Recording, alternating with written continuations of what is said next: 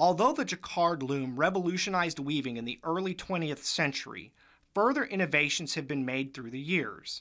It should come as no surprise to you that the computer has become an invaluable tool in the weaving industry. Pattern designs that used to take up to a year to develop can now be done electronically through computer-assisted design in as little as a few days. Once a pattern design is complete, it is put on a computer disk and loaded into state-of-the-art machines that can weave a blanket with more than a dozen colors in only 24 minutes. Even with all these technological advances, companies like Pendleton Woolen Mills still rely on the human touch. Blankets are hand-checked for extra threads or flaws. Any flaw is plucked out by hand with a pair of tweezers.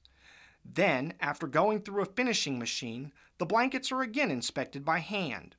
The slowest step of the entire process at Pendleton is hand-folding each blanket and placing it in the Pendleton box in order to have the best possible presentation for the customer.